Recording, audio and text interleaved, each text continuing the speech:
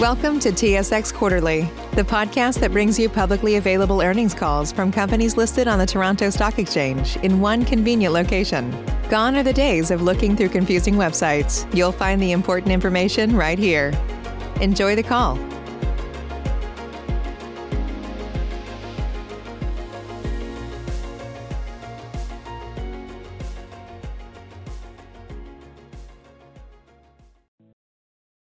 Good morning, ladies and gentlemen, and welcome to the Tervita fourth quarter results conference call. At this time, all lines are in the listen-only mode, but following the presentation, we will conduct a question-and-answer session. If at any time during the call you require immediate assistance, please press star 0 for the operator. Also note that this call is being recorded on Friday, March 5th, 2021. And I would like to turn the conference over to John Cooper, President and Chief Executive Officer. Please go ahead, sir. Thank you, Sylvie, and welcome to Tervita's conference call for the fourth quarter of 2020. Joining me today is Linda Dici, our Chief Financial Officer, and Rob Dawson, our Executive Vice President, Strategy and Corporate Development. During the call today, we will make forward-looking statements related to future performance, and we will refer to certain financial measures that do not have any standardized meaning prescribed by GAAP. The forward-looking statements reflect the current views of Tervita with respect to future events and are based on certain key expectations and assumptions considered reasonable by Tervita. Since forward-looking information address future events and conditions by their very nature, they involve inherent risks and uncertainties, and actual results could differ materially from those anticipated due to numerous factors and risks. Please refer to our continuous disclosure documents as they identify factors which may cause actual results to differ from any forward-looking statements and identify and define our non-GAAP measures. Well, this morning we will review our results for Q4 2020, followed by an update on our outlook for 2021. We are very pleased with Tervita's strong fourth quarter results, which reflect both the ongoing improvements in our energy service business and the diversification provided by our industrial service business, combined with our continued focus on driving efficiencies across the business. Our disciplined focus on executing on commercial customer strategies, managing costs, and achieving business efficiencies drove a 3 percentage point increase in Q4 adjusted EBITDA margin, excluding the Government Canadian Emergency Wage Subsidy, or CEWS, to 37%, despite a decrease in revenue. With this positive momentum exiting last year, we are very well positioned to capture upside in the energy sector recovery while continuing to grow our industrial service business. Along with our solid results, I would also like to highlight our commitment to ESG. On the safety front, in 2020, our total recordable injury frequency was 0.8. We continue to focus on improving performance, and our goal is always an injury-free workplace. On that note, I would also like to thank our employees for their excellent commitment to safety, especially in light of the additional COVID-19 related challenges we faced last year. Our 2020 sustainability report will be published this summer and will build on our inaugural report that we published last October. We have made additional accomplishments in all three areas that we are very proud of, and not to get ahead of ourselves, but some of our highlights include: we baselined Scope 1 greenhouse gas emissions and set a performance target of net zero emissions by 2050. We also set a goal to complete baselining Scope 2 greenhouse gas emissions in 2021. We established a dedicated internal multi-stakeholder team called Operational Excellence to support our operational teams in assessing and implementing new and existing technology and ideas to improve on our own and our customers' environmental performance. In addition, we initiated an operational excellence project to find more environmentally sound options for internal water management with a focus on leachate, and 2 options for leachate were selected and evaluated for implementation. Initial trial results for evaporation technology showed environmental benefits by being able to return water to the watershed that was previously destined for disposal. The trial also showed some potential for carbon footprint reduction. The follow-up trials are scheduled for later this year.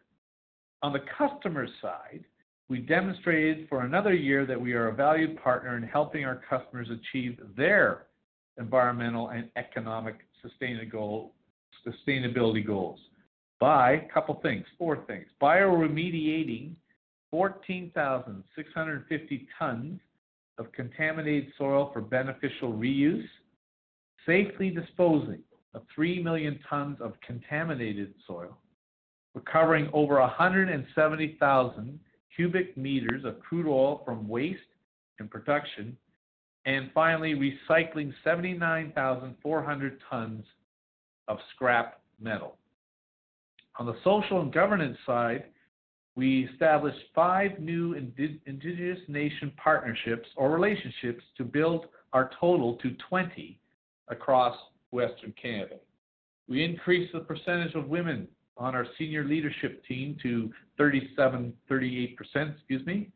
We added an ESG goal and measures into our 2021 corporate priorities, which are linked to compensation incentive plans, and we developed and implemented a 5-year ESG strategy, which includes, of course, short and long-term goals. We recognize that our ESG strategy and associated targets are fundamental to our journey and reporting process. At Tervita, we believe sustainability is an opportunity to create long-term value for all stakeholders and to foster longevity for our company. Linda will now walk us through the key highlights from our Q4 and year-end results. Then Rob will review our capital plan and program. And finally, I will move into our outlook for 2021. Linda? Thanks, John. As John noted, our Q4 and full year 2020 results demonstrate the strength of our business model against the backdrop of a challenging market environment. Our continued focus on profitability, market share growth, and actions to reduce costs was evidenced in our results. Adjusted EBITDA of $54 million and $208 million for the quarter and year were down only 8% and 11% respectively, as our business continued to strengthen through the year from the abrupt slowdown in the first half. Importantly, adjusted EBITDA margins, excluding Qs, remained strong for the year at 33%. In energy services, Q4 divisional EBITDA of $47 million decreased 22% from the prior year, driven by decreased drilling and production volumes, reduced crude oil pricing, and marketed oil revenue, as well as the exit from our U.S.-based operations. However, divisional EBITDA margin increased 7 percentage points from the prior year to 59% due to our strategic cost optimization initiatives and returns from growth capital investments. Energy marketing revenue in Q4 decreased 40% from the prior year to $250 million, primarily due to oil price declines and reduced marketed oil volumes, which were 23% lower than last year. In industrial services, Q4 divisional EBITDA of $11 million increased 10% from the prior year. These results were driven by the continued benefit of business optimization and cost savings initiatives, as well as improved ferrous metals pricing, in spite of lower revenue associated with lower event-based activity. Divisional EBITDA margin improved by 4 percentage points to 20%. We continued to be eligible for the Canadian Emergency Wage Subsidy Program, or CEWS, that the federal government introduced to help employers protect jobs. Tervita recognized $5 million in Q4 and a total of $30 million in 2020 related to the program. We will continue to monitor our eligibility for the program, which was recently extended to June 2021. For the full year 2020, we generated $79 million of discretionary free cash flow, down only 11 million over the prior year. I will now pass it to Rob to discuss our capital program and liquidity position. Rob? Thank you, Linda.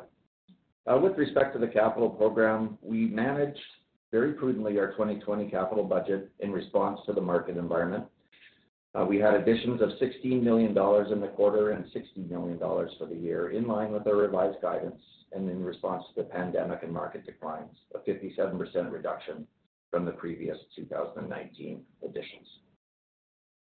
Capital additions primarily focused on completing our pipeline-connected water disposal facility in the Montney, increasing water disposal capacity in other regions, principally northeastern BC and southern Grand Prairie area of the Montney, and increasing our blending capabilities and expanding existing landfills.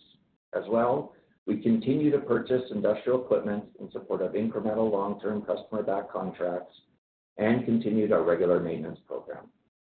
We've also advanced our growth in the industrial services business in the fourth quarter with the acquisition of Mainline Industries, a specialty contractor primarily servicing the rail services, excavation, and pipe jacking industries near Winnipeg, Manitoba.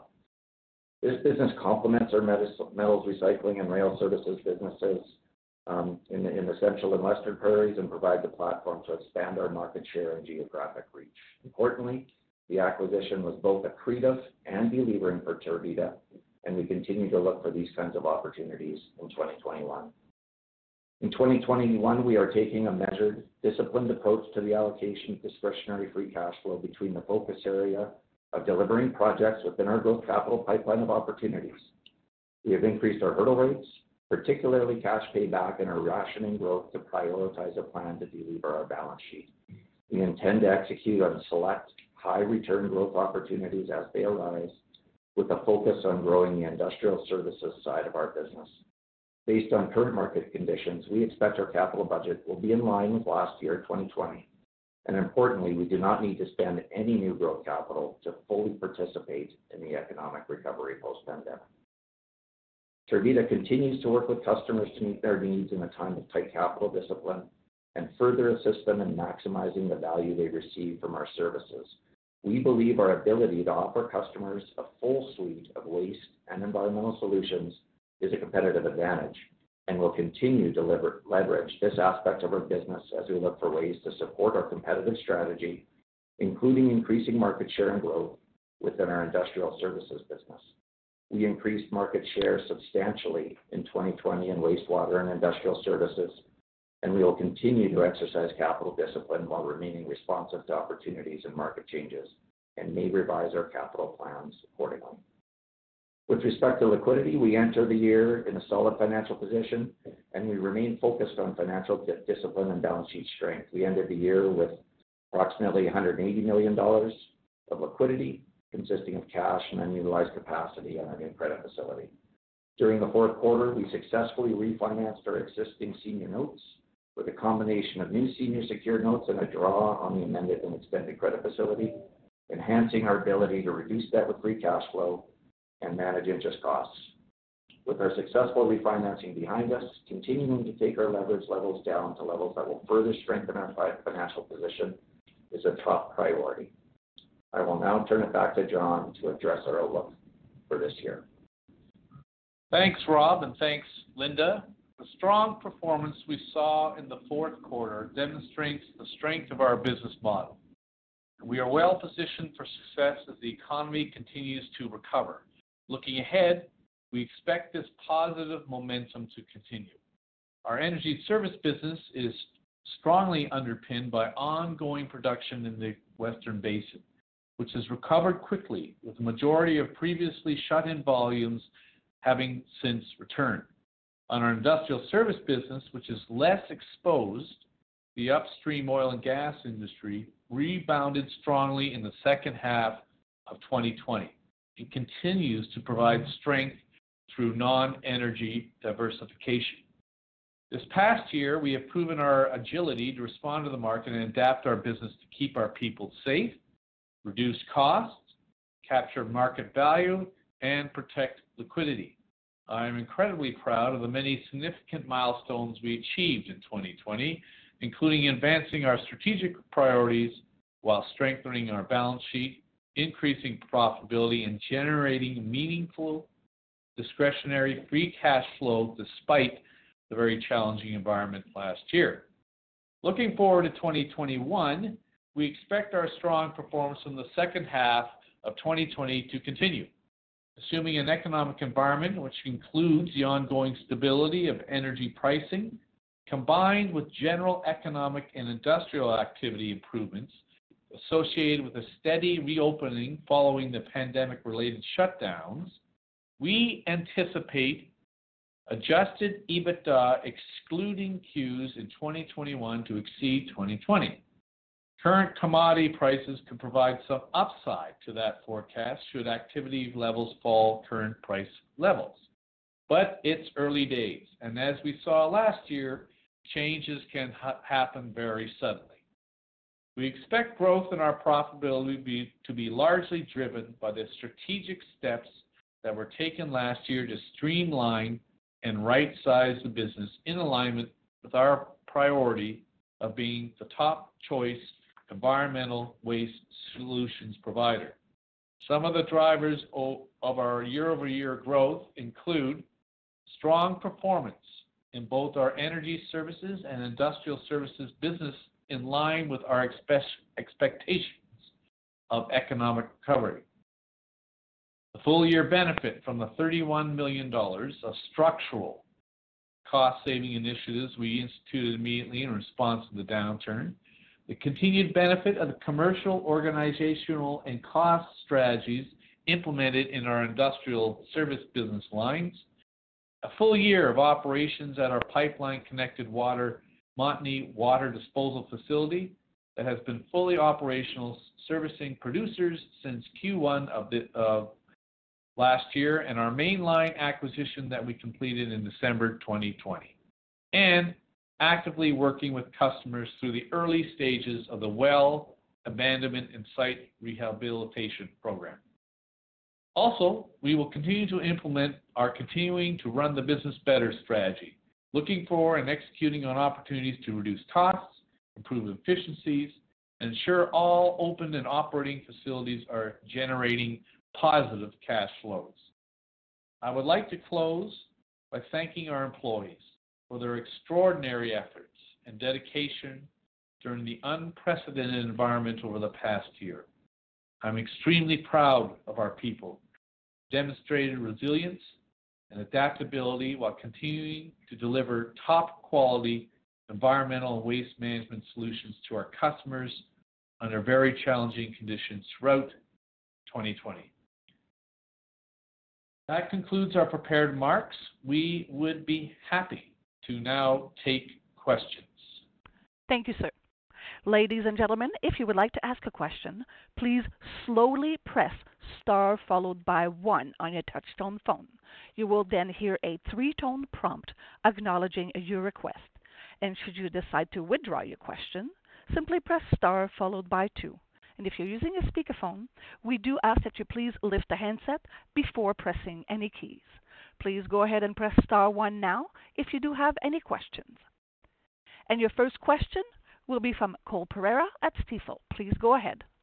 Say goodbye to your credit card rewards. Greedy corporate mega stores, led by Walmart and Target, are pushing for a law in Congress to take away your hard-earned cash back and travel points to line their pockets. The Durbin-Marshall credit card bill would enact harmful credit card routing mandates that would end credit card rewards as we know it. If you love your credit card rewards, tell your lawmakers, hands off my rewards. Tell them to oppose the Durbin-Marshall credit card bill. Good morning, everyone. Apologies if I missed this in the release, but for 2021 CapEx, can you clarify how much would be for maintenance, how much would be for growth, and what some of that growth might be? Yeah, you're a little bit. It's John here. How are you doing, Cole? I think you're a little couldn't quite hear it. I think what you asked was what's our 2021 capital, guidance growth versus maintenance. Is that correct? Yeah. Okay. All right. As we said, our total 2021 capital guidance number is about flat to last year, so that's $60 million. inside of that, our maintenance program is about 25 to 30, more into the 25 range than 30. So inside of that growth initiative, look, the first thing is we will, as we have indicated, we are going to be prudent financial managers with our discretionary free cash flow to the allocation first to debt repayment, then to accretive growth projects that we are certain that exceed our hurdle rates. So not all that growth capital is committed, but we do have some on the dockets that would be, and I'll give you some highlights. The first would be customer-backed in the industrial service side, which paybacks are under a year and a half. In BC, we're going to expand a landfill cell expansion to capture that increasing LNG market there. And there may be a tie-in for a well as we move through the year. So that's either way, to us mathematically, it's win-win, but we are, we've indicated to the market that it's going to be flat year over year, but expectations that it'll be less than that. Does that handle it there for you, Cole? Yeah, that's perfect. Thanks. And as well, industrial services gross margins, they've been pretty stable at, call it 10 to 11 million per quarter. Is it fair to say this is kind of a reasonable baseline run rate going forward? So call it 40 million of segment gross margin per annum? Well, to be candid with you, we expect it to continue to grow over that. As you know, we've indicated in the industrial service side that the economic driver is generally GDP. However, we have far exceeded that in the last 4 years, and through the combination of our what I'll call organic plans, whether improving business processes, lowering costs, gaining more customers, all that sort of thing, consolidating sites, and through very selective accretive acquisitions, we actually expect it to be more than what you talked about. Okay, perfect. That's helpful. And then just touching on Mainline, are you able to quantify what you think the EBITDA contribution might be as well? Do you see yourself pursuing other similar acquisitions as the year continues? Well, I'll start off, and then Rob will handle the additional questions. First of all, we're always pursuing all sorts of strategic acquisitions and tuck-ins, so that never stops here. I don't know if we want to go into too much detail about what the EBITDA is, because those people are now part of the Tervita plan family. So, but Rob, do you want to add some more? I think overall, just given the demographics of the individuals we're talking to, privately owned and very small and regional, we're able to buy these small tuck-in, in that 3 to 4 times trailing EBITDA range. And with 2020 as a trailing number, that's also giving us some value. And then our synergies and plans for them, at a minimum, usually give another term to that, if that makes sense. And then it's obviously accretive, from a cash flow, EBITDA, and all per share basis. Okay, got it. That's cool. Thanks. That's all from me. I'll turn it back. Okay, thanks, Cole. Thank you. Next question will be from Matthew Weeks at iA Capital Markets. Please go ahead. Good morning. Thanks for taking my questions. So I was wondering first on the U.S. dollar notes, in terms of we're seeing, depreciation of the U.S. dollar relative to the Canadian dollar, is that expected to sort of be a cash flow tailwind on the finance cost side of things, or are you guys mostly hedged there? It's Rob here. It's a good question. We did have an existing hedge on $360 million, some swaps on the existing ones that were refinanced. We did not close that hedge out, but we did not add on any more swaps. So $140 million, and most of the interest is currently enjoying the tailwinds of the strengthening Canadian dollar. I would say that those swaps roll off at the end of the year in December, and we will be addressing our position on fixing that, at some point here in the near term. Okay, thank you. And just another question on the debt. It's sort of just it's a bit granular in terms of sort of cost of capital, but I think it said in the disclosures, the interest rate was 5.1% on the revolving facility. I know that's sort of based on covenant ratios and stuff like that. Is it also based on the risk-free rate, and with rates kind of expected to trend upward? Can we expect the weighted average pre-tax cost of debt on that credit facility to sort of increase?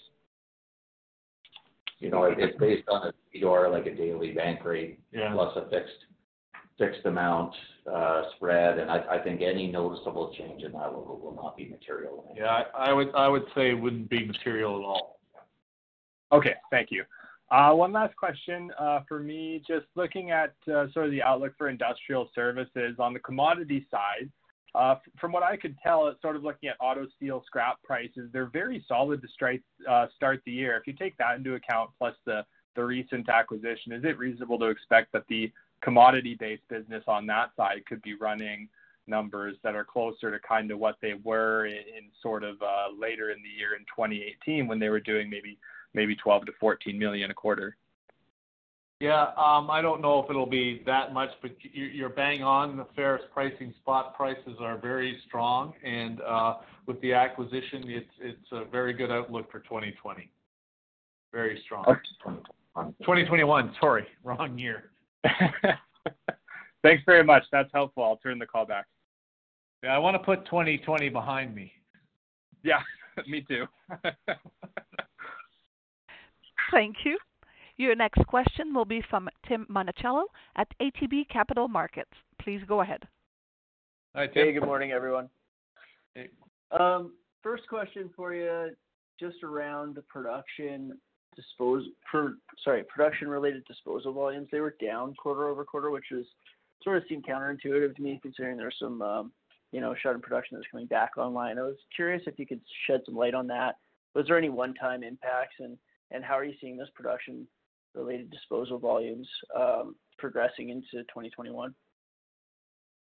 It's Rob here, Tim. Quarter to quarter, there tends to traditionally be a reasonable amount of volatility there, but I think that's at the higher end. We are seeing, sequential increases in those volumes as well going forward. We had one facility that's been down as a result of an incident that occurred there that impacted it, but overall, particularly now that all of the oil sands production is largely back online and the condensate call is back, pulling drilling from the Montney region.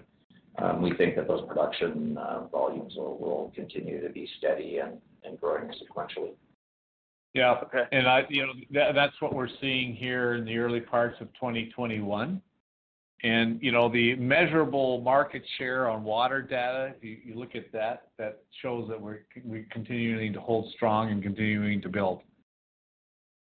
Okay, I appreciate that. And there's a little bit of commentary in the NDNA around, I guess, that impairment and just sort of shuttering some of the facilities that weren't meeting economic thresholds. I'm curious how that's going to impact the revenue profile of the energy services business.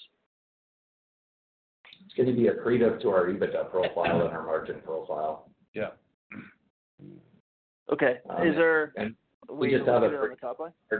Policy, Tim, where if the facility on a sustained basis isn't providing positive cash flow and or is in a region where the ancillary facilities around it use it as a loss leader or things like that, then that facility will be shut down in short order. And we do that consistently to improve the business and increase EBITDA. Yeah, strategically, Tim, we look at all sites all the time. So, post any capital, business has to be cash flow positive. And so you assess the market, you assess where you are, you assess where you play. This is in the energy service side. And if it doesn't equal value or accretion to us, we consolidate, shut down, temporarily close. That's what we do all the time. Were those facilities concentrated in a certain region, or were they spread out throughout your footprint? That's a good They'd be question. in our quieter areas. Yeah. We've been, I think in the landfill portfolio, there's more landfills than are necessary, particularly in the busier areas. And so when you reach a landfill cells, completion, and you have the choice whether or not to build the next cell, there's a number of them that are those. And then in the central South Alberta area and southeastern Saskatchewan area, there's, some of the more legacy areas where there's older facilities. Those are the ones that we're also focused on. Okay. Are there any other facilities that you're currently evaluating? Well, we evaluate all facilities all the time. But you're referring to, are there any others we're going to close that we were thinking, Tim? Yeah. Yeah, we have a plan in our whole portfolio of TRDs and caverns and landfills that we're always looking at. So it's like a short-term plan and a 3-year plan. So in that plan, we are looking at maximizing return on capital employed for our shareholders, because that's our job. So yeah, I would, unless the market dramatically increases, there will probably be more. I mean, there are some very positive things happening though as well. Like for instance, we have 2 landfills in northeastern BC. We're the only 2 there. One of those we were planning on suspending because the activity up there is in the Deep Basin was very, very low. Just this year, the Oil and Gas Commission, the OGC of British Columbia, added a new regulation called the Dormancy and Shutdown Regulation Act. There's a significant amount of dormant and shut down well facility and soil in that area. So we are going to build a cell there this year as one of our growth projects, and expect that to be a substantial positive add to our EBITDA in later this year once the cell's complete and into 2022. So, things are going in both directions, and in this case, the regulations and that's independent of and wouldn't be receiving the money from the government AROL program as well. So there's lots of puts and takes, but for the most part, you can just rely on us to ensure that the return on capital employed, the cash flow from every facility, and otherwise strategic reason. Those are the 3 things that we're always looking at, and if they don't check those boxes, then the facility is either suspended or closed permanently. Okay, those seem like decent KPIs to look at when you're managing your portfolio. The guidance for 2021 was, largely unchanged, I should say. You're still looking for EBITDA growth above and beyond 2020 when you exclude Qs. Crude oil, commodity prices have, improved significantly since that guidance was first issued. I'm curious where you think, is there upside to that guidance in this environment? Yes, that certainly is. It's early days. Our customers have got to bring those production volumes and drilling completions solids to our facilities and other issues. But it's early days. But certainly, if it maintains, yes, the answer would be yes. In northeastern BC, disposal infrastructure is at capacity and waste is overflowing into Alberta. So there are very good signs that the current pricing environment is bringing good activity. The previous Q&A, noted that steel and commodity prices are very good. And we are, in our industrial business, or we've got a foothold from last year, and now we have good, strong signs of new customer-backed opportunities in the Terrace and Kitimat areas. So, we're seeing really good green shoots all around our businesses. But again, like John said, it's just, the beginning of March here. If we get an extended breakup, we'll have a good Q1. And then we'll have to see how the second half of the year goes. But if it hangs in like this, it's going to be a very good year compared to last year. Yeah. Okay. And then to add to that, our continued, regular, predictable growth in our industrial service line. Okay. On a free cash flow basis, is it safe to assume that free cash should be up year over year? Yes. Okay. And then just a sort of a follow-up question on the metals pricing. Obviously, a lot of metal pricing is at all-time highs right now.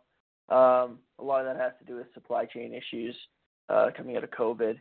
So I'm curious what your internal view is on sort of long-term ferrous pricing.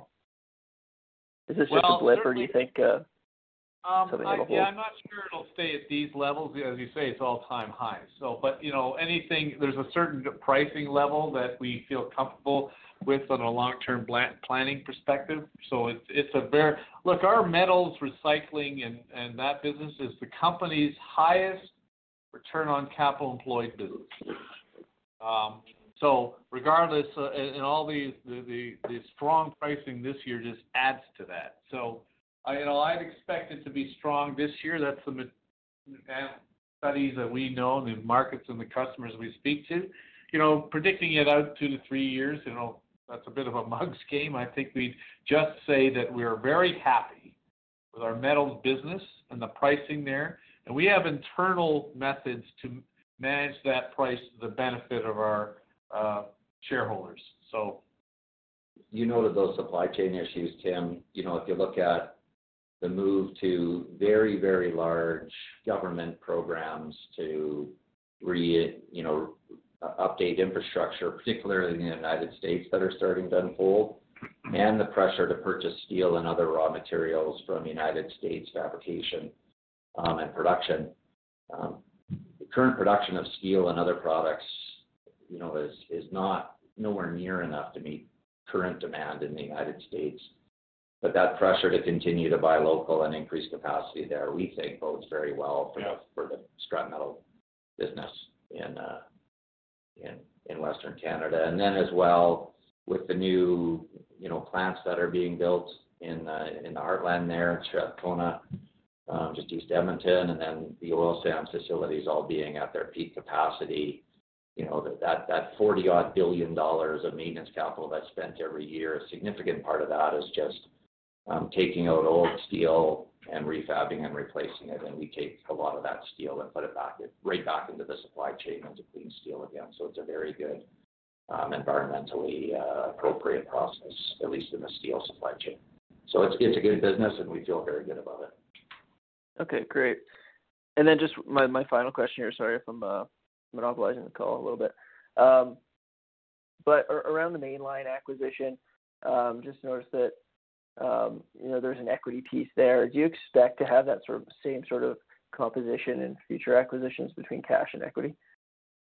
Yeah, it's a tool that we're going to use, and we're only going to do it if it's the math makes sense and be accretive to both our debt, the EBITDA targets, and our free cash flow targets. But yeah, it's a tool that we'll use. Okay, great. I'll turn it back. Appreciate it. Thank you. Next question will be from Keith Mackey at RBC. Please go ahead. Hi, good morning, everyone. Hello.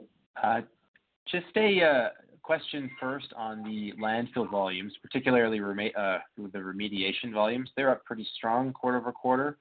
Any particular reason that you can cite for this? Is it site reclamation related work or just general abandonment work that you know of? Really the answer is both. We are seeing the build up from the site rehabilitation program, so it's starting to come into our business, and also from just general returns for two things: general returns in the drilling completions business on soil work, but also general returns in the overall economy as projects were deferred from COVID and they're starting to come through. So those three factors, added up to it. And as you know, Tervita has the largest network of landfills and caverns in the Western Canada Basin. So as the overall economy increases in industrial and in energy, we benefit. So. Got it. Okay. What should we be assuming or thinking about for your ARO spend for 2021? Rob, do you want to handle that? We always guide to be in the 5 to 10 million on average a year, and this year we'd expect to be sort of in the midpoint of that. 5 to 10 is a good rule of thumb. Yeah. Got it. Okay. Thanks. And one last one. Have you seen any impact or noticed anything in the marketplace about producers increasingly insourcing their own, production management or waste management needs, or is the volume trend mostly related to the market conditions you cited earlier? No, we haven't seen anything that's of significance or material. They're always looking at that. I mean, I think what you're doing is referring to the recent announcements of consolidation in that space. And, our view is actually it's net positive impact in the industry as a whole. It strengthens to a stronger business partners, although certainly a smaller number of customers.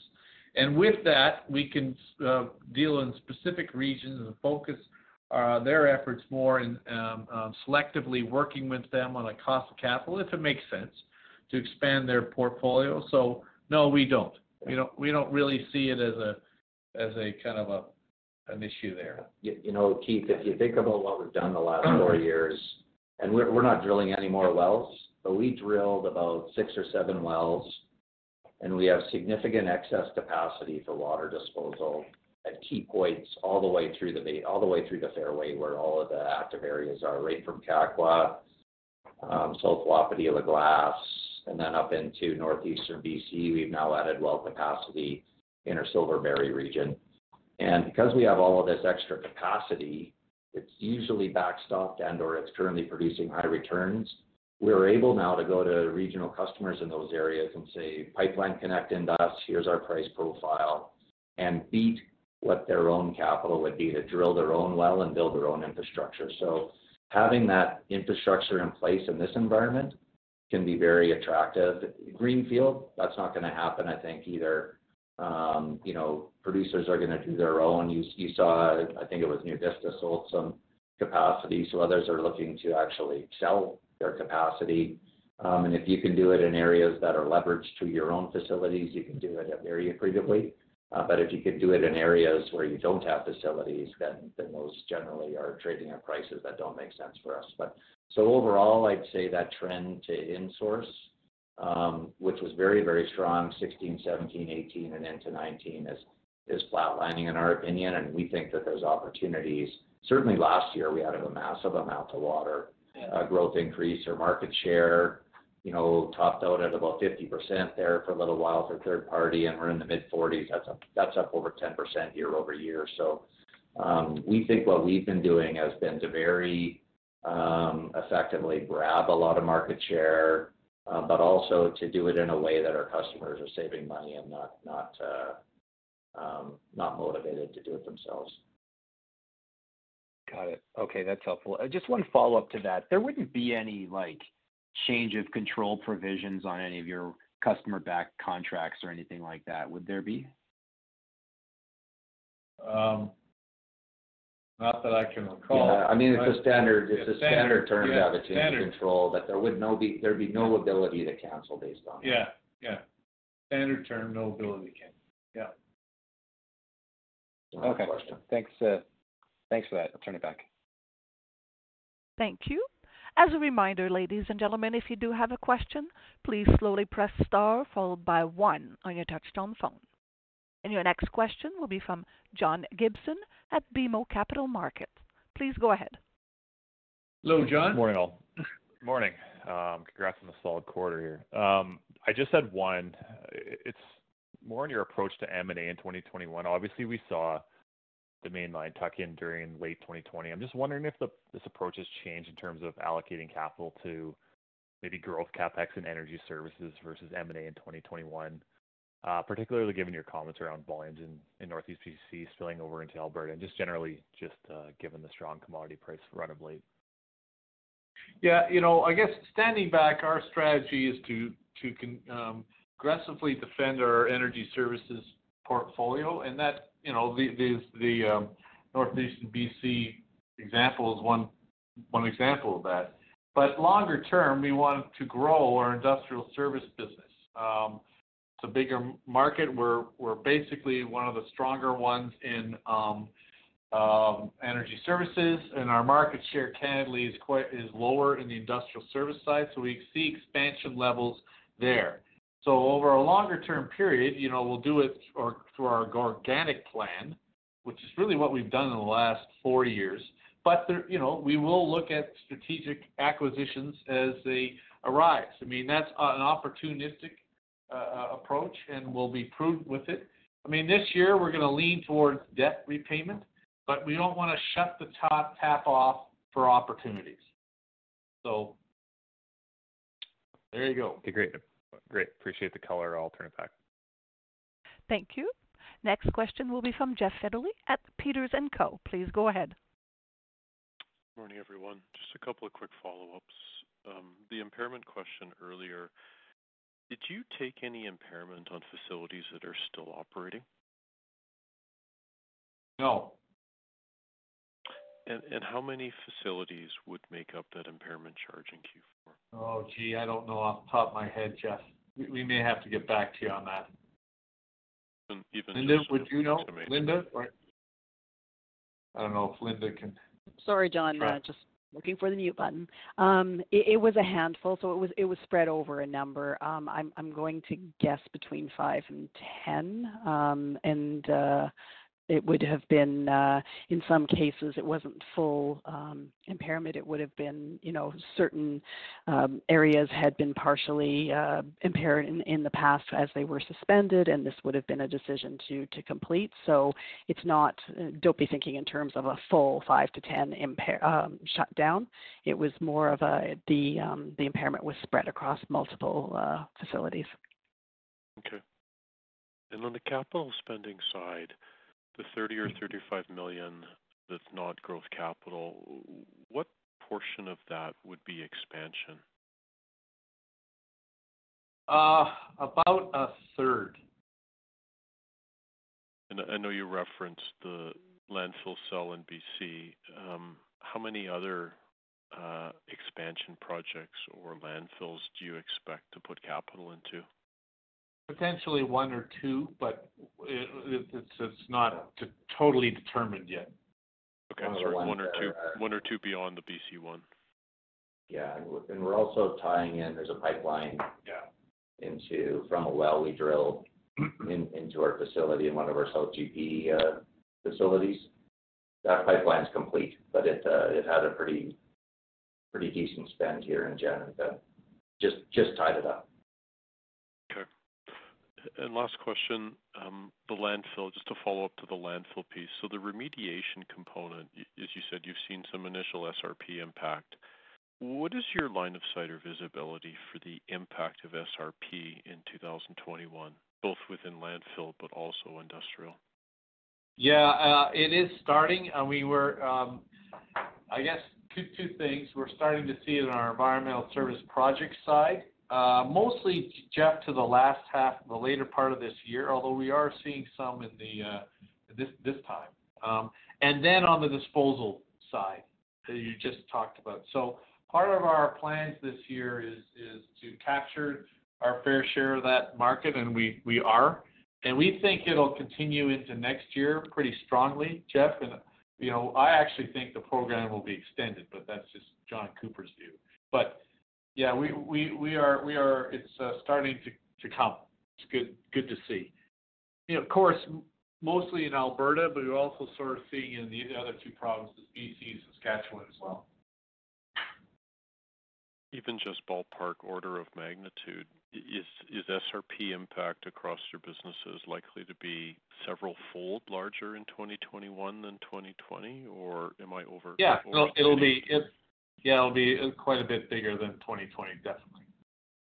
Okay. And I think you heard me mention, Jeff, in addition to the SRP, there's these new regulations in BC, which also provide us with some very strong tailwinds unrelated to that, because it requires people to spend.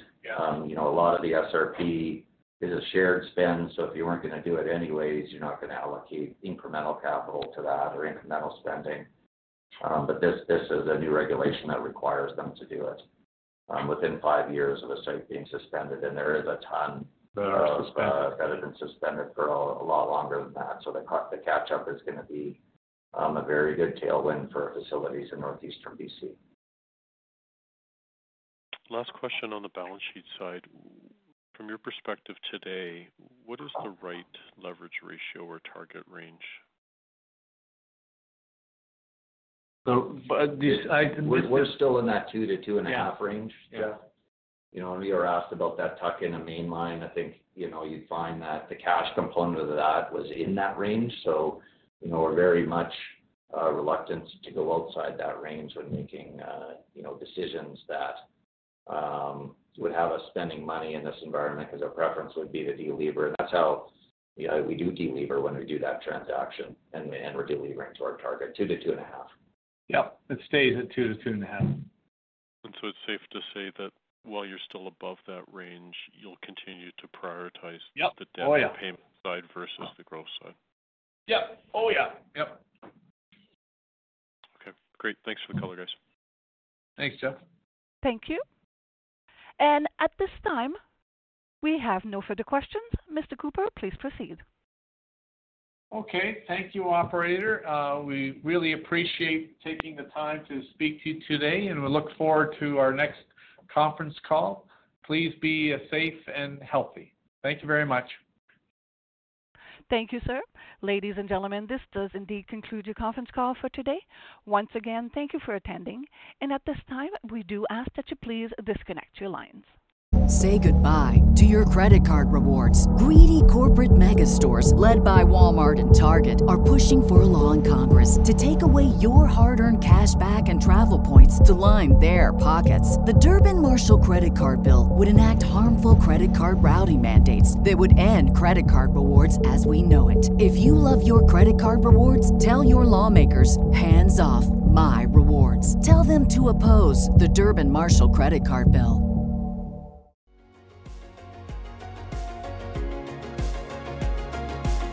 Thank you for listening to TSX Quarterly. If you enjoyed the cast, remember to leave a good rating. And remember, for any additional inquiries, please consult the company's investor relations section on their website. See you next time.